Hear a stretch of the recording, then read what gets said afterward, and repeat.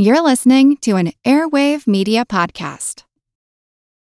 For the ones who work hard to ensure their crew can always go the extra mile, and the ones who get in early so everyone can go home on time, there's Grainger, offering professional-grade supplies backed by product experts so you can quickly and easily find what you need.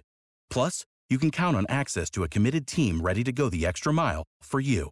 Call, click Grainger.com, or just stop by. Grainger, for the ones who get it done.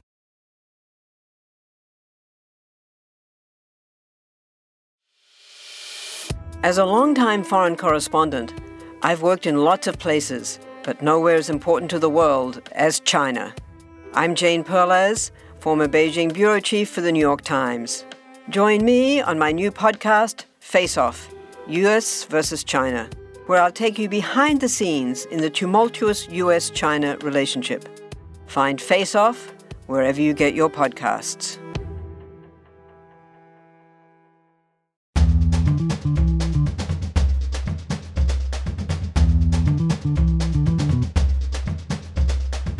Sir David Attenborough opened the Climate Summit in Glasgow with an appeal to preserve natural environments and biodiversity by addressing why we need them. Is this how our story is due to end? A tale of the smartest species doomed by that all-too-human characteristic of failing to see the bigger picture in pursuit of short-term goals. Nature is a key ally. Wherever we restore the wild, it will recapture carbon and help us bring back balance to our planet. But there was another major global conference that addressed protecting the natural world around the same time. You probably didn't hear of it. It was called the UN Biodiversity Conference, and it addressed species loss directly. Species loss leads to ecosystem collapse, which scientists say is of similar magnitude to climate change as a threat to life on the planet.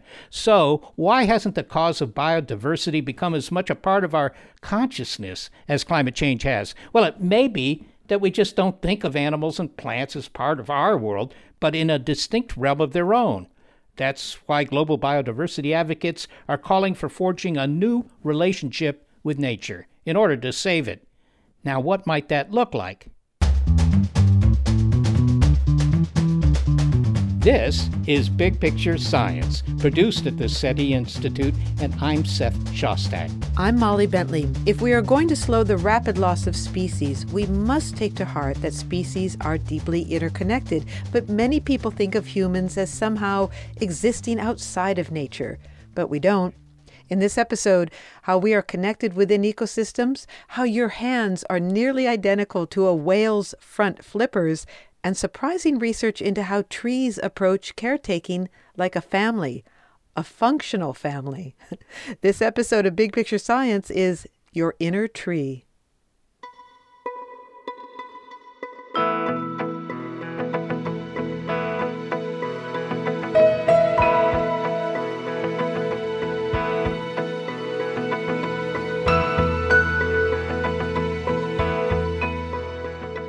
When accepting the 2021 Templeton Prize for her unrelenting efforts to connect humanity to a greater purpose, scientist and conservationist Jane Goodall stressed something on many people's minds, a need to chart a different course to ensure our survival and that of the other species on the planet. I hope that we are going to learn a new relationship with the natural world, of which we are part and on which we depend for our very existence. Honestly, there's a window of time to effect change, but we have so damaged the planet in so many places that that window is closing. We must take action now. So what might that new relationship look like? Well, I guess we might begin in a forest environment where, not incidentally, Dr. Goodall started her career. The fact that trees cooperate with one another might give us some insight into how to think about the natural world and our place in it. But if you're already familiar with the idea of a wood wide web, that is, trees and fungi communicating underground through a vast network, well, you've already been introduced to the research of University of British Columbia forest ecologist Suzanne Simard.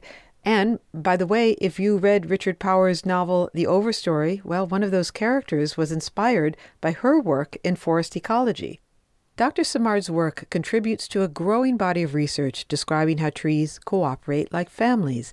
But what she's discovered is at the center of the family. It's an individual, an older mother tree, upon which the saplings depend. She describes a key moment that set her upon her current line of research.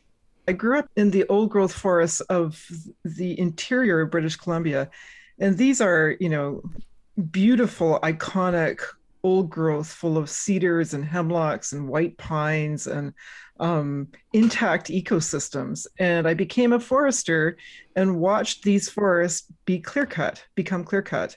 And I saw that this connected place, this place of relationship was being ripped apart, these relationships severed.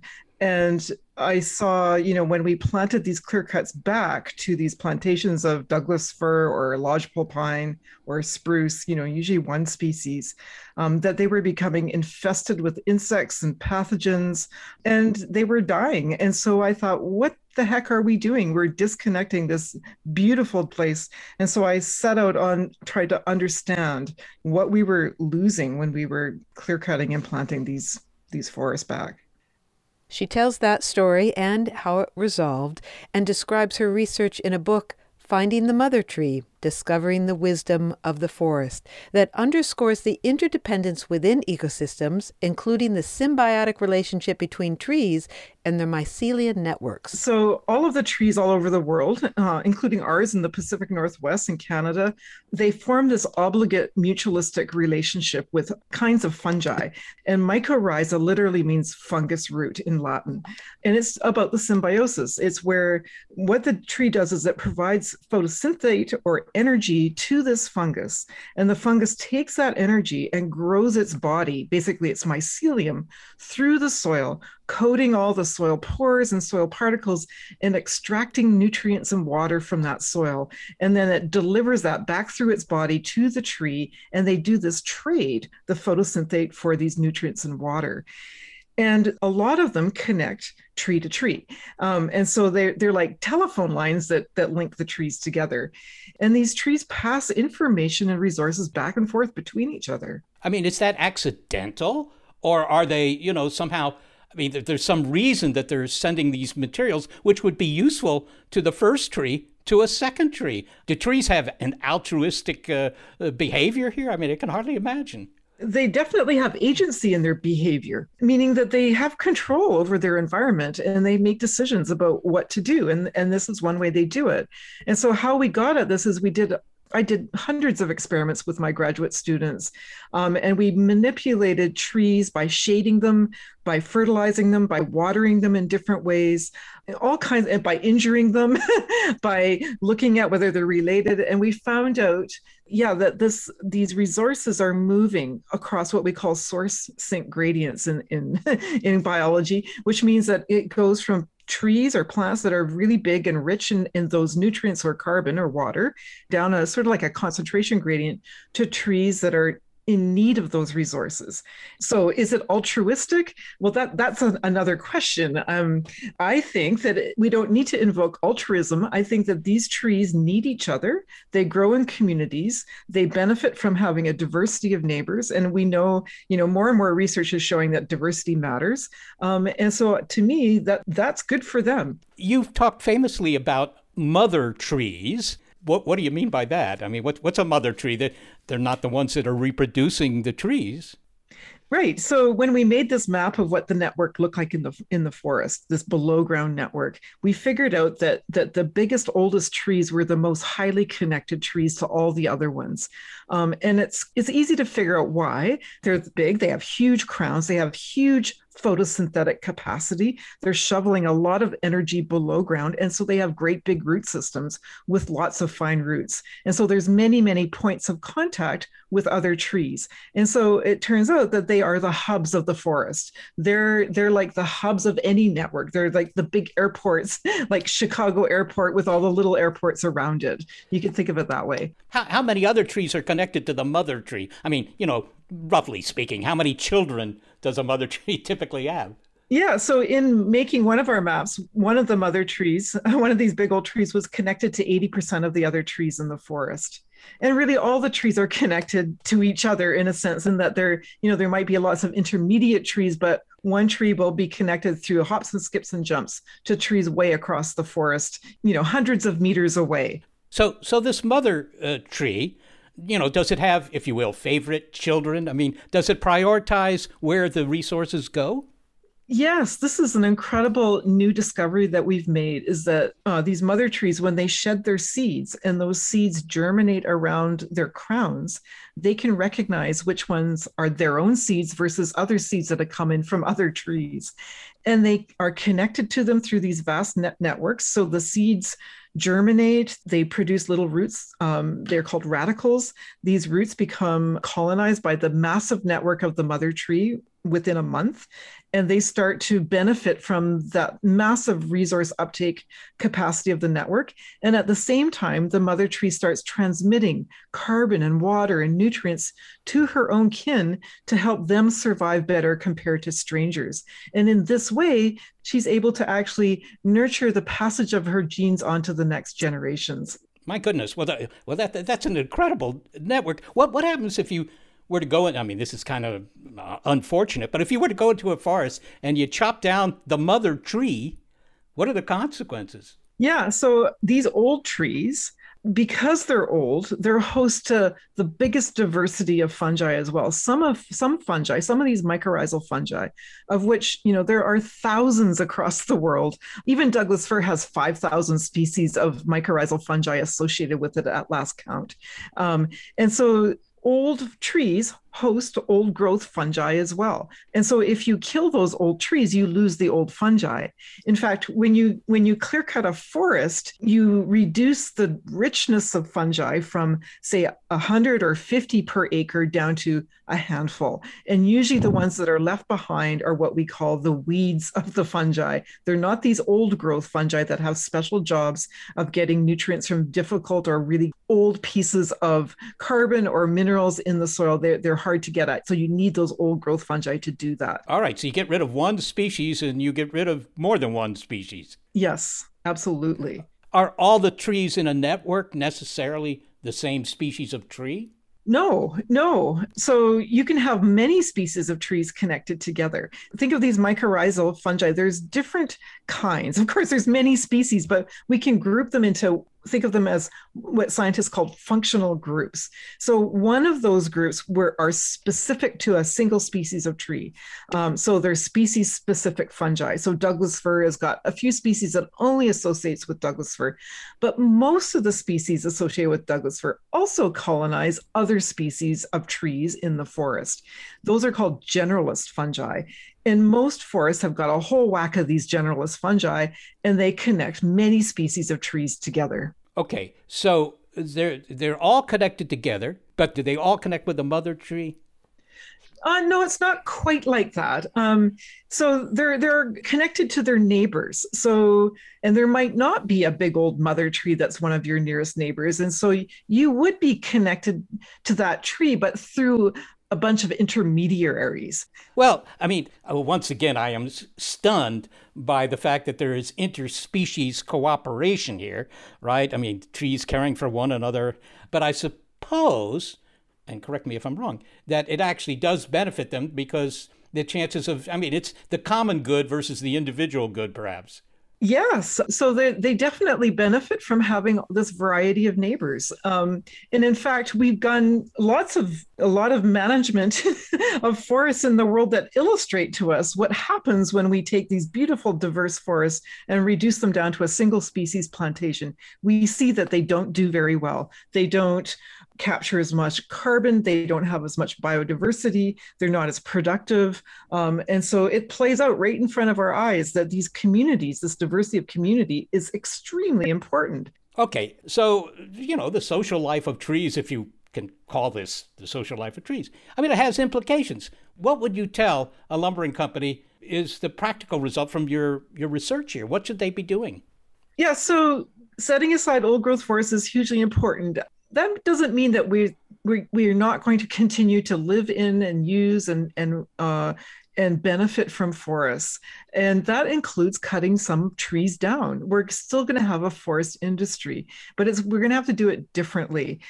So that means focusing our cutting on forests that aren't really old, where we've already, compromised our carbon stocks and we've already lost biodiversity. We can continue to manage those forests and even increase them back to their early status as, rich places. But when we go in and harvest those forests, we need to change how we're doing it. Instead of taking everything, we need to be leaving the big matriarchs behind, because what those matriarchs do, those mother trees in the forest, is their seeds, which have seen, past climates. They're highly resilient. They produce resilient children or offspring. And so they nurture the next generation. Then they also help protect carbon stocks in the ground. And they also continue to provide homes for biodiversity. So we can take it, we can selectively log, but still keep these nuclei of the forest to help the next generations come along. And we can see this being played out on the world stage right now with global change and loss of biodiversity when we don't pay attention to that. Suzanne Simard, thank you very much for speaking with us. Thank you. This has been such a pleasure. Suzanne Simard is a professor in the Department of Forest and Conservation Sciences at the University of British Columbia. She describes her work and the development of her ideas in the book Finding the Mother Tree, Discovering the Wisdom of the Forest. Well, Seth, I thought that was stunning, that idea that there is a central tree, a mother tree, who is coordinating the resources among trees and trees of different species within the forest. I mean, talk about being connected.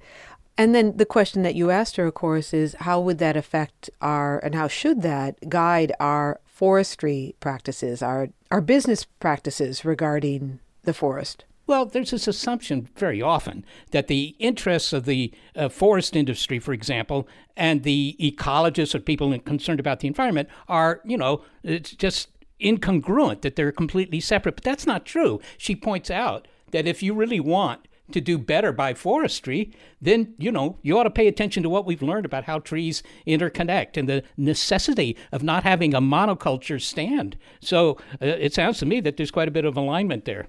And the other thing is, it just struck me, we all like trees. I don't know anybody who doesn't like trees, right? You get a backyard. If you have enough of a backyard, you put trees in it. You want trees in it. You want views of nature, right? And I figure it's just because we evolved in trees. The fact that we have opposable thumbs, that's because our history is in trees. Is it an inherent beauty that trees have, or is it because we're looking back into our very deep past?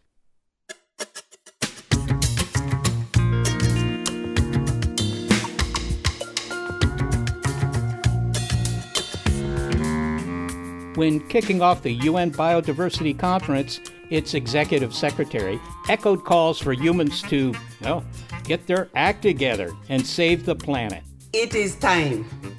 It is time for us all to come together in solidarity and cooperation to care for each other and for the planet on which we live. It is time for nature. Next, why humans keep insisting that nature is out there, something they exist outside of.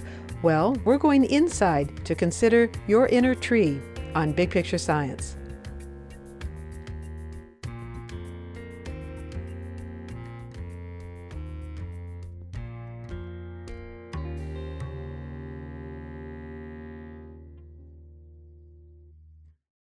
Our bodies come in different shapes and sizes, so doesn't it make sense that our weight loss plans should too?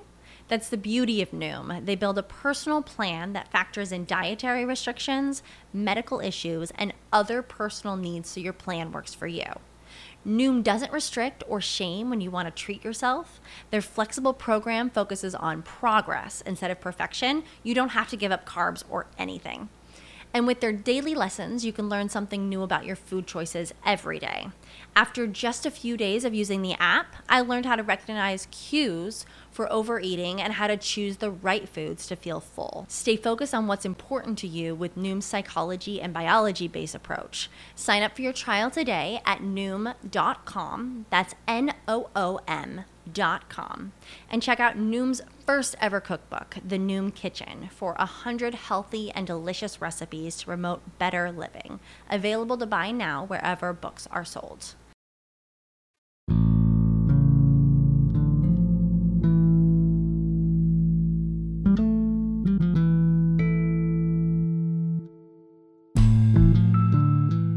When the UN Climate Conference got underway in Glasgow, the stakes could not have been higher. That's also true for the UN Biodiversity Conference that preceded it by 2 weeks. Animal and plant species loss is happening faster than at any time in the last 10 million years. And yet the issue of conserving biodiversity has not become a part of our consciousness the way climate change has. In her opening remarks before the October 2021 conference, UN biodiversity leader Elizabeth Maruma-Mrema described the critically important point about biodiversity. We need to take time for nature.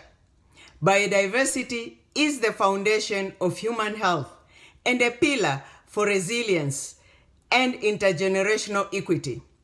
Its loss presents a fundamental risk to the health and stable ecosystem that sustain all aspects of our societies.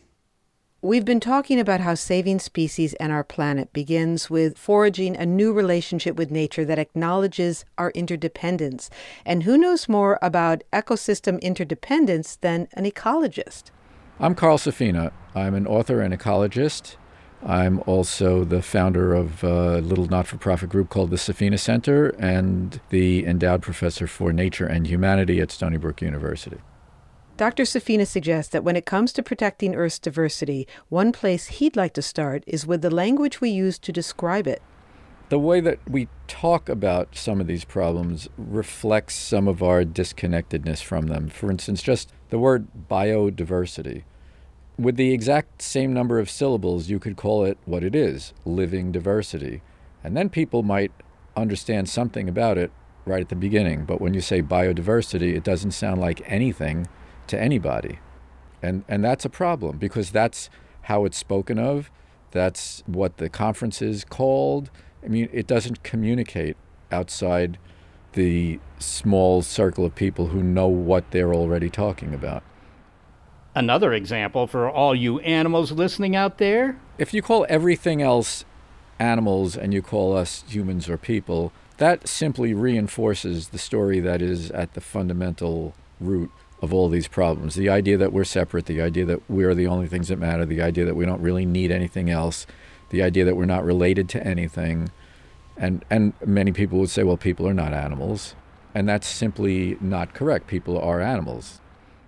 We're talking about things being intertwined in this episode. Here's another: climate change and species loss. As global temperatures rise, habitats drift or disappear, and if wildlife can't adapt, it dies. Deforestation and clearing land for agriculture are also big contributors to habitat loss. But if the argument that other species on Earth have a right to live doesn't prompt conservation, well, maybe this will. The loss of biodiversity not only threatens the survival of their ecosystems, but also our own. So that I could ask Dr. Safina why we don't take our interconnectedness to heart, I decided to connect with him in person at the Safina Center in Setauket, New York. And naturally, we sat outside. I'd like to explore our relationship with nature. I know that is a very general goal. I have a very good relationship with You do. How nature, is your relationship with nature these days? It's good. We're talking. Good. Well, some humans, but not all, think of themselves as existing somehow outside of nature. Yeah. And I wonder if you could remind us in what way that we are a part of nature. Yeah, well, first of all, most of us are Westerners. We mostly come from European culture, and baked into our religious and philosophical backgrounds is the belief that we are outside of the rest of nature. The rest of nature is just basically delivered to us as a big cardboard carton of resources waiting for us on our front step, and and food. That's what nature is. And then the other thing is that we now are mostly so urbanized and suburbanized that most of us don't really see nature as a thing happening around us. We see it as a thing that is set aside in certain places. So, nature might be in a park, or you might go to Yellowstone to see nature, the way that you go to the cereal aisle for cornflakes. Of course, the reality is, try not to breathe for 4 minutes, and you'll see how connected to the world we really are. Are we also connected to other species? Well, we are connected to other species in various ways. For one thing, we're all one living family. Life seems to have happened one time on Earth and proliferated from that root, so we are all literally organically related to each other. We are heavily reliant on many species, mostly the species we say we don't like insects and fungi. And there are a lot of other species that we're not really reliant on. They just happen to live here. They're of the world as much as we are of the world. And we don't really need them. Like elephants, for instance, we don't really need elephants. The entire Western Hemisphere has no elephants anymore. It did. It doesn't anymore. And I think, that experiment is done. We simply don't need elephants, but a world without elephants is an impoverished world, and elephants need us, because if we don't care about them at this point in history, we will just continue to overtake and roll over them, and they will be gone, like a lot of other things are going. And of course, even sitting outside in this beautiful wooded area, we can still hear traffic, which reminds us all of just how close civilization is, even when we try to get away from it. Well, in the lower United States, the farthest you can get from any road is 20 miles. That's the distance a pigeon can fly in 20 minutes. That's as far from a road as you can get. I'd like to talk about the interconnectedness, the idea of interdependence and the interconnectedness of species within ecosystems. And the analogy is a tapestry, ecosystems. And the disappearance of any one animal is like pulling a thread on the tapestry. And if we lose too many species, the tapestry unravels. Now, I'm not sure if that analogy works for you. That analogy very much works for me. It works for you. Yeah. Well, I'm wondering if you could help us understand what the threads are that hold an ecosystem together. And I guess what I'm really looking for is a description of what it means to be interdependent within that tapestry of species.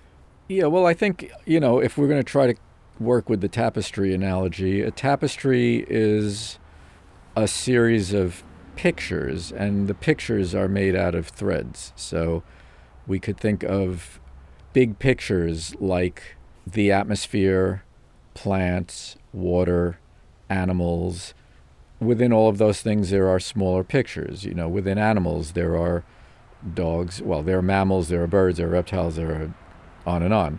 And each species, you could say, is a thread, if you want to look at it that way. We do tend to think of species as an inventory. We can list species, but species are relationships. They cannot exist outside of their context of relationships, and the context is what makes species happen.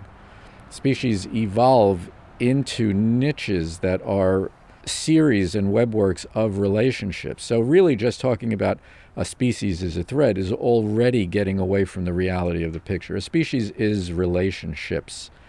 It's a node in relationships. And if you pull a node out of relationships, the relationships break. You don't just lose a thread, you lose the relationships that are holding the thread in place. Can you give us an example, a specific example? I mean, any species is a specific example. I mean, if you take one of the species I studied, let's say the seabirds that are called terns.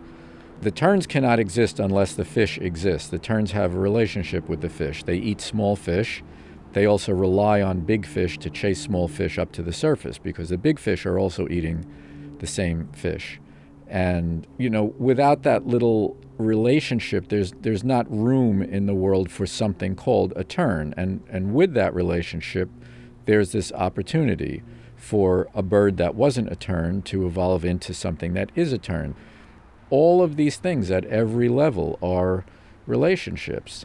And nothing can happen without A, all of those relationships causing things to happen, and B, every living thing is all of the past history of life, which is shown among many other ways in the fact that, let's just look at, mammals. All mammals have basically the same skeleton.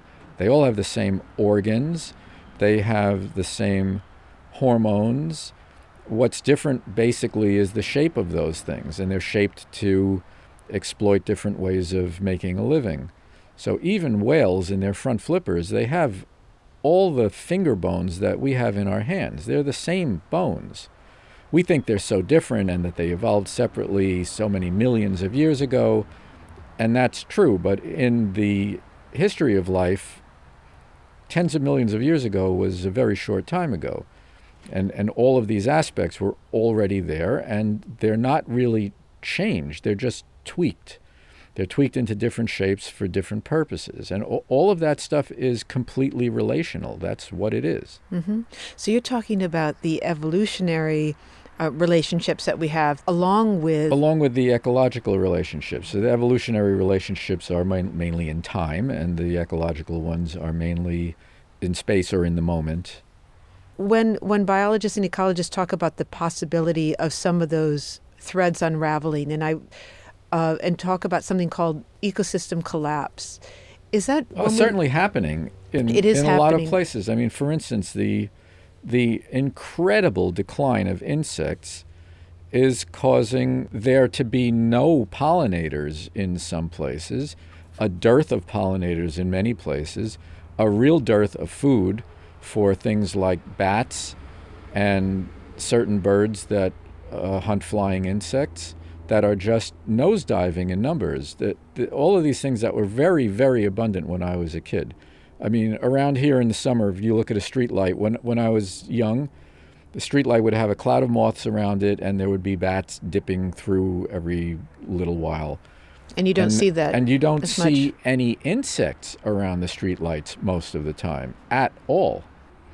There are very few wild mice in this neighborhood compared to another neighborhood I'm really well acquainted with.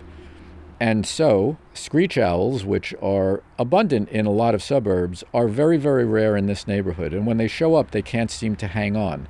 There doesn't seem to be enough food here for them. So, like I'm saying, everything is a web of relationships. It's not an inventory of species. Mm-hmm.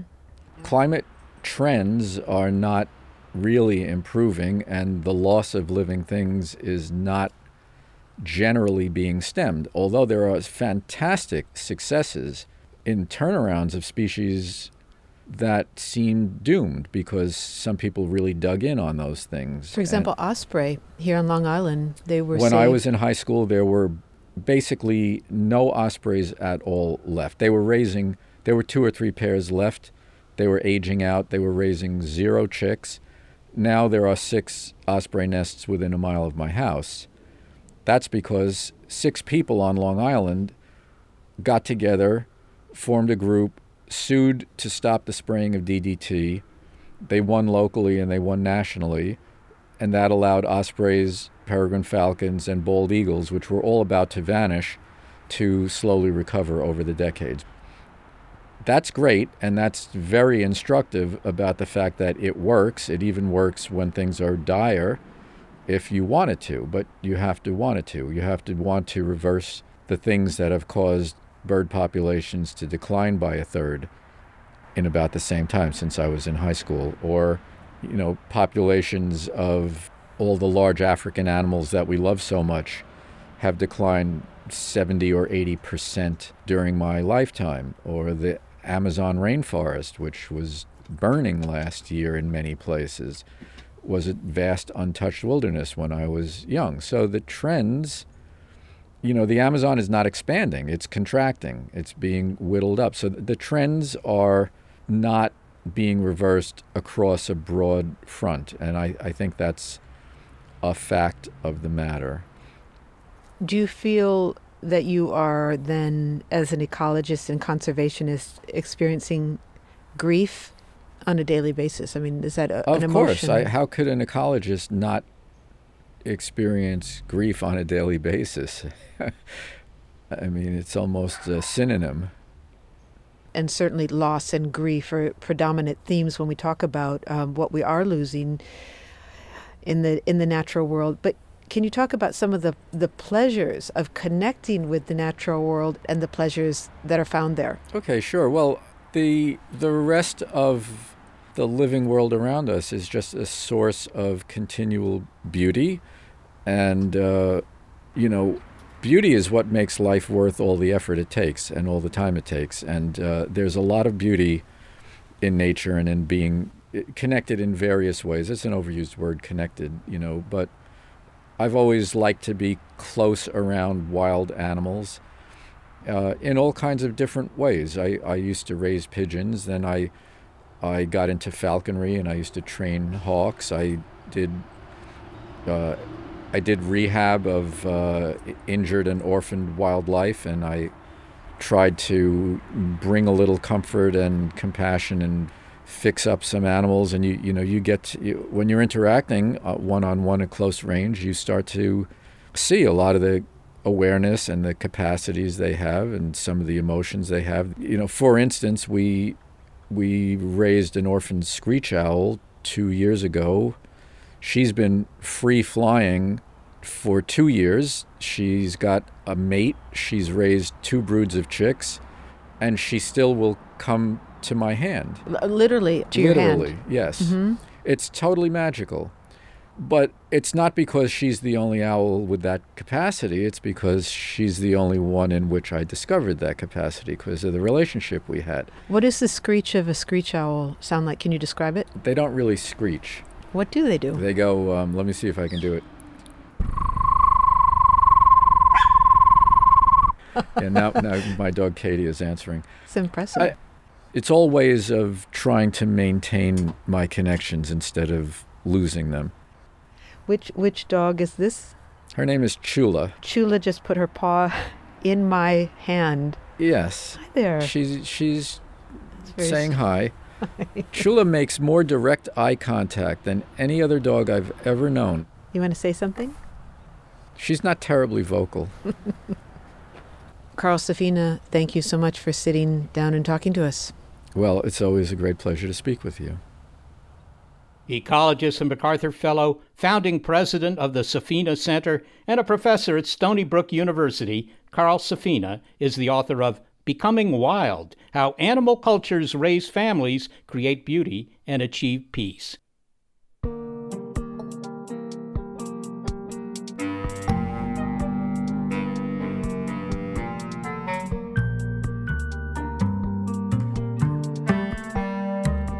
So let's roll up our sleeves and roll out our trunks and get something done. That is, if putting the endangered Asian elephant to work is a way to help the elephants and their habitat survive. These communities that do this might have a lot of insight into how to conserve and even revive this species over the rest of the century. That's next. We're exploring new relationships with the natural environment that might help save it. And we're looking at your inner tree on Big Picture Science. From the latest in artificial intelligence to new apps and business upgrades, the tech industry is always changing and growing. So keep up with the Daily Crunch podcast from TechCrunch. With new episodes released nearly every day, the Daily Crunch gives you a brief overview of the biggest tech headlines, and it's all delivered in around 5 minutes or less, so you can easily hear about the latest updates while trying some of those updates for yourself. Listen to the Daily Crunch now, wherever you get your podcasts. That's the Daily Crunch, wherever you get your podcasts.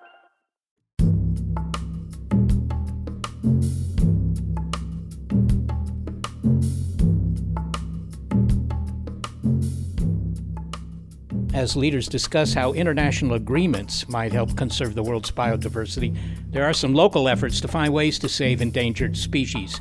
Some have been successful, as Dr. Safina said, such as banning the use of DDT, That allowed populations of bald eagles and osprey, the Long Island bird that he never saw while growing up, rebound. Another example, an international ban on hunting, which, along with conservation efforts, allowed Pacific Ocean sea otters to make a comeback. Sometimes just protecting an animal's habitat and getting out of the way to let nature do its thing is all we need. Life has a way of coming back. But it's not easy to get out of the way. Humans and non-human animals are often competing for the very same patches of habitat, and in those cases, saving animals, even endangered species, may mean striking a compromise.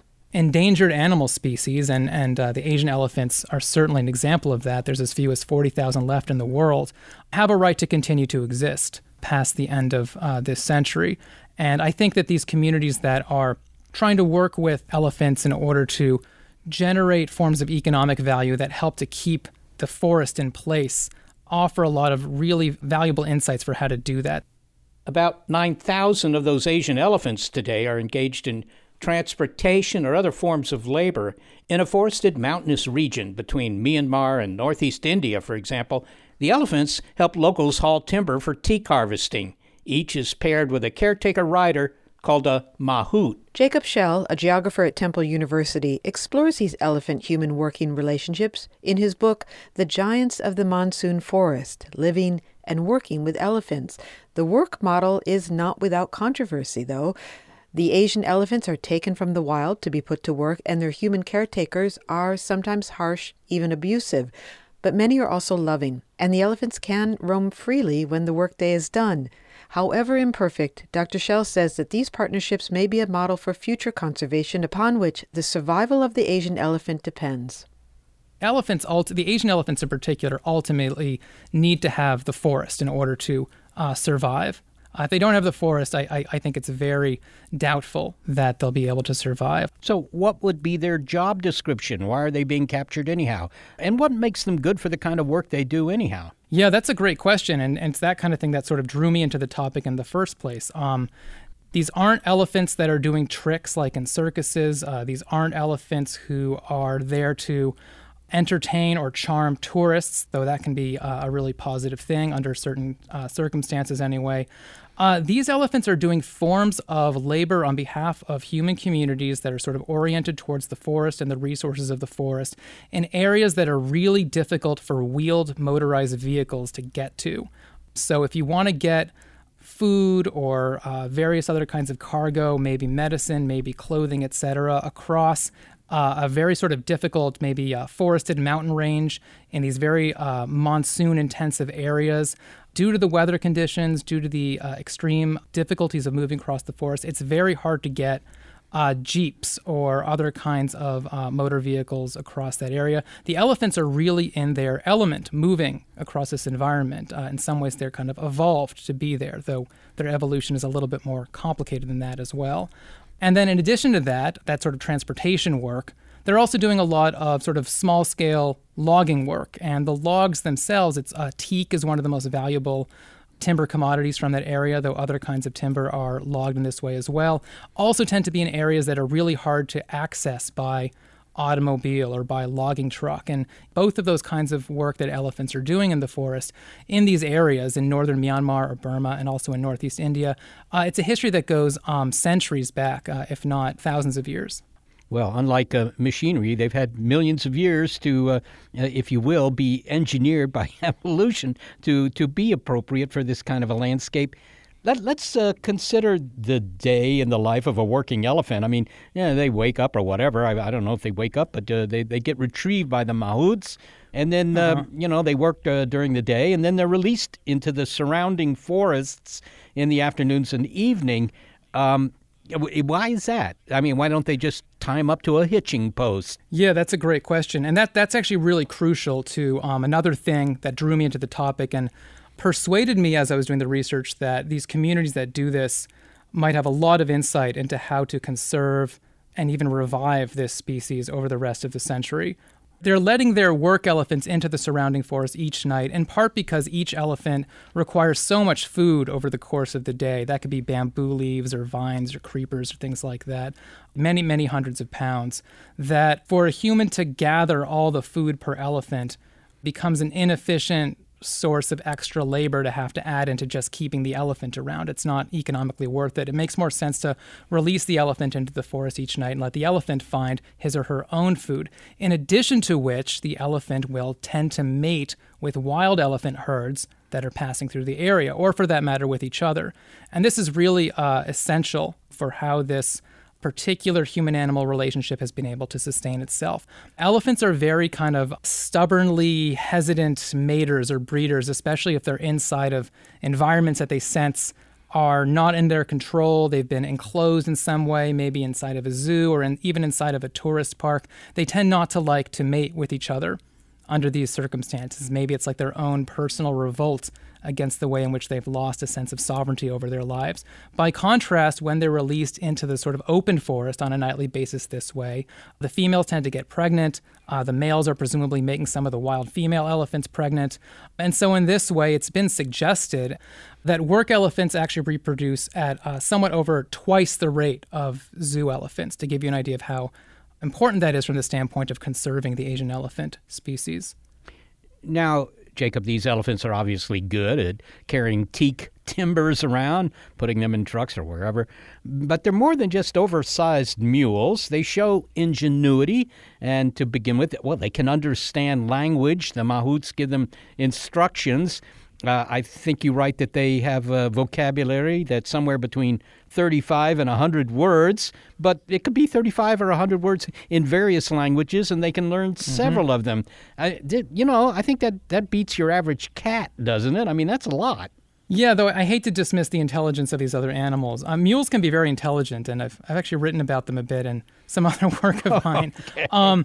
But with elephant intelligence, yeah, I mean, they're extraordinarily intelligent animals. And what's so remarkable with Asian elephants is that they're able to do these very cognitively demanding, complex types of work, complex works that really oftentimes require real kind of problem-solving skills, but they're capable of doing it without having been selectively bred to do it. It would be kind of like if you captured a wolf out of the wild, like out of northern Alaska or something, and you trained it for a year or two, and then you'd expect that wolf to suddenly be a bomb-sniffing dog or a seeing eye dog. It's like we probably wouldn't be able to do that. With dogs, we expect to sort of have hundreds of generations of selective breeding in order to kind of refine and hone those kinds of cognitive skills, whereas elephants seem to be able to kind of adjust to those kinds of requirements at an individual level. So that tells us that they're extremely intelligent. Well, clearly they have a lot of that, even creative intelligence. Any idea why this might be, Jacob? I mean, from an evolutionary perspective, what's in it for elephants after all? I mean, they're big. They don't need to be too smart just to avoid predators. So why are they smart? That's a good question. Yeah, why are elephants so smart? Why are whales so smart? I don't know exactly why some of these other big mammals would have evolved or developed these particular forms of intelligence that we can sort of resonate with. We can admire the problem-solving value of them. I do have some ideas about why Asian elephants' intelligence wound up being sort of uniquely valuable for humans, which I think has to do with this sort of long historical process over the course of several thousand years of Asian elephants gradually being pushed away from the big river valleys of South and East Asia into the mountains or into the hills, the foothills of the mountains, as these sort of big agricultural civilizations were developing in those river valleys. And simultaneously with this, you actually have certain human cultures who are also fleeing the river valleys because they don't want to be absorbed into these agricultural kingdoms. So they're also going into the forested hills. And I think the particular way in which Asian elephants develop some skills that are uniquely useful for those kind of escaped groups of humans, I think that has a lot to do with why Asian elephants kind of think about things the way they do and have these particular cognitive and also physical skills. Well, then finally, Jacob, what is your take on the future here? Is my teak furniture 20 years from now, say, still going to be a product of elephant labor? Yeah, that's a great question. My feeling about the logging aspect of the work that these work elephants are doing probably needs to be transitioned away from as a model of elephant-based work, and that the main kind of value that elephants can bring to the kind of the human economic landscape is the transportation function which they've been involved with, and in particular transportation during floods. This is sort of the argument that the book ultimately leads up to in the last chapter, which is the kind of the future-oriented chapter of the discussion. In both rural and urban environments in South and Southeast Asia and elsewhere in the world, you have this intense flooding which comes along, creating these semi-washed over landscapes that motor vehicles have trouble moving across, boats have trouble moving across because the water's too shallow and full of debris. There are some interesting examples of this which have actually happened. There was the huge tsunami which happened at the end of 2004. And at the end of the tsunami, during the aftermath, 8 Asian elephants were actually brought in from the Sumatran forest interior to assist in flood relief and logistics, helping people get to their ruined homes and retrieve things and things like this. In a lot of ways, this particular example showed some limits of the idea. The flood water was too toxic for the elephants, though veterinarians on site were able to nurse them back to health and things like that. But I think for a sort of a future possibility, maybe in a city that could flood more cleanly because it's wealthier and has the infrastructure to do that, I think there's a lot of promise and potential in the idea of putting elephants to work doing flood relief for human beings. Jacob Schell, thanks so very much for speaking with us. I'm delighted to have talked with you. Jacob Schell is a professor of geography and urban studies at Temple University. He is the author of Giants of the Monsoon Forest, Living and Working with Elephants. Well, Seth, what is the big picture? The first thing is to recognize there's a problem, I suppose, and that is that things are, way out of balance. We heard that a couple of times, and we have to reestablish that balance, or we're going to be in real trouble. It isn't just an aesthetic problem. It's a very, very practical problem. And if you listen to Carl Safina, he makes the argument that other species have a right to exist just because we are sharing this planet with them. And he said something to me that didn't make it into that interview, which is, I asked him a question about making room for other animals, and he said it's not making room, it's leaving room for other animals. They were here first. They were here with us. We want to leave room for them. We're equals on this planet. Molly, in terms of big picture here, there's such a thing in physics and chemistry as equilibrium. If you leave any system alone long enough, it comes to an equilibrium, right, where things don't change very much. And that's what biology on this planet always is. It's always in a state of semi-equilibrium. But we've disturbed that in the last century, and, it's causing trouble.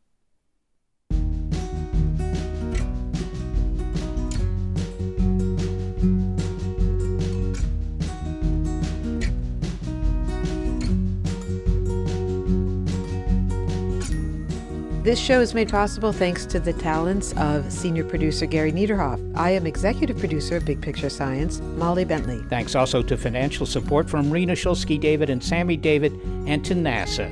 Big Picture Science is produced at the SETI Institute, a nonprofit education and research organization that, among other endeavors, investigates the multitude of species in extreme environments here on Earth. I'm the Institute's senior astronomer, Seth Shostak. Also, a big thanks to our listeners and our Patreon supporters. This episode of Big Picture Science, exploring the big questions around protecting life's diversity of species on the occasion of the UN Biodiversity and Climate Change Summits, is called Your Inner Tree.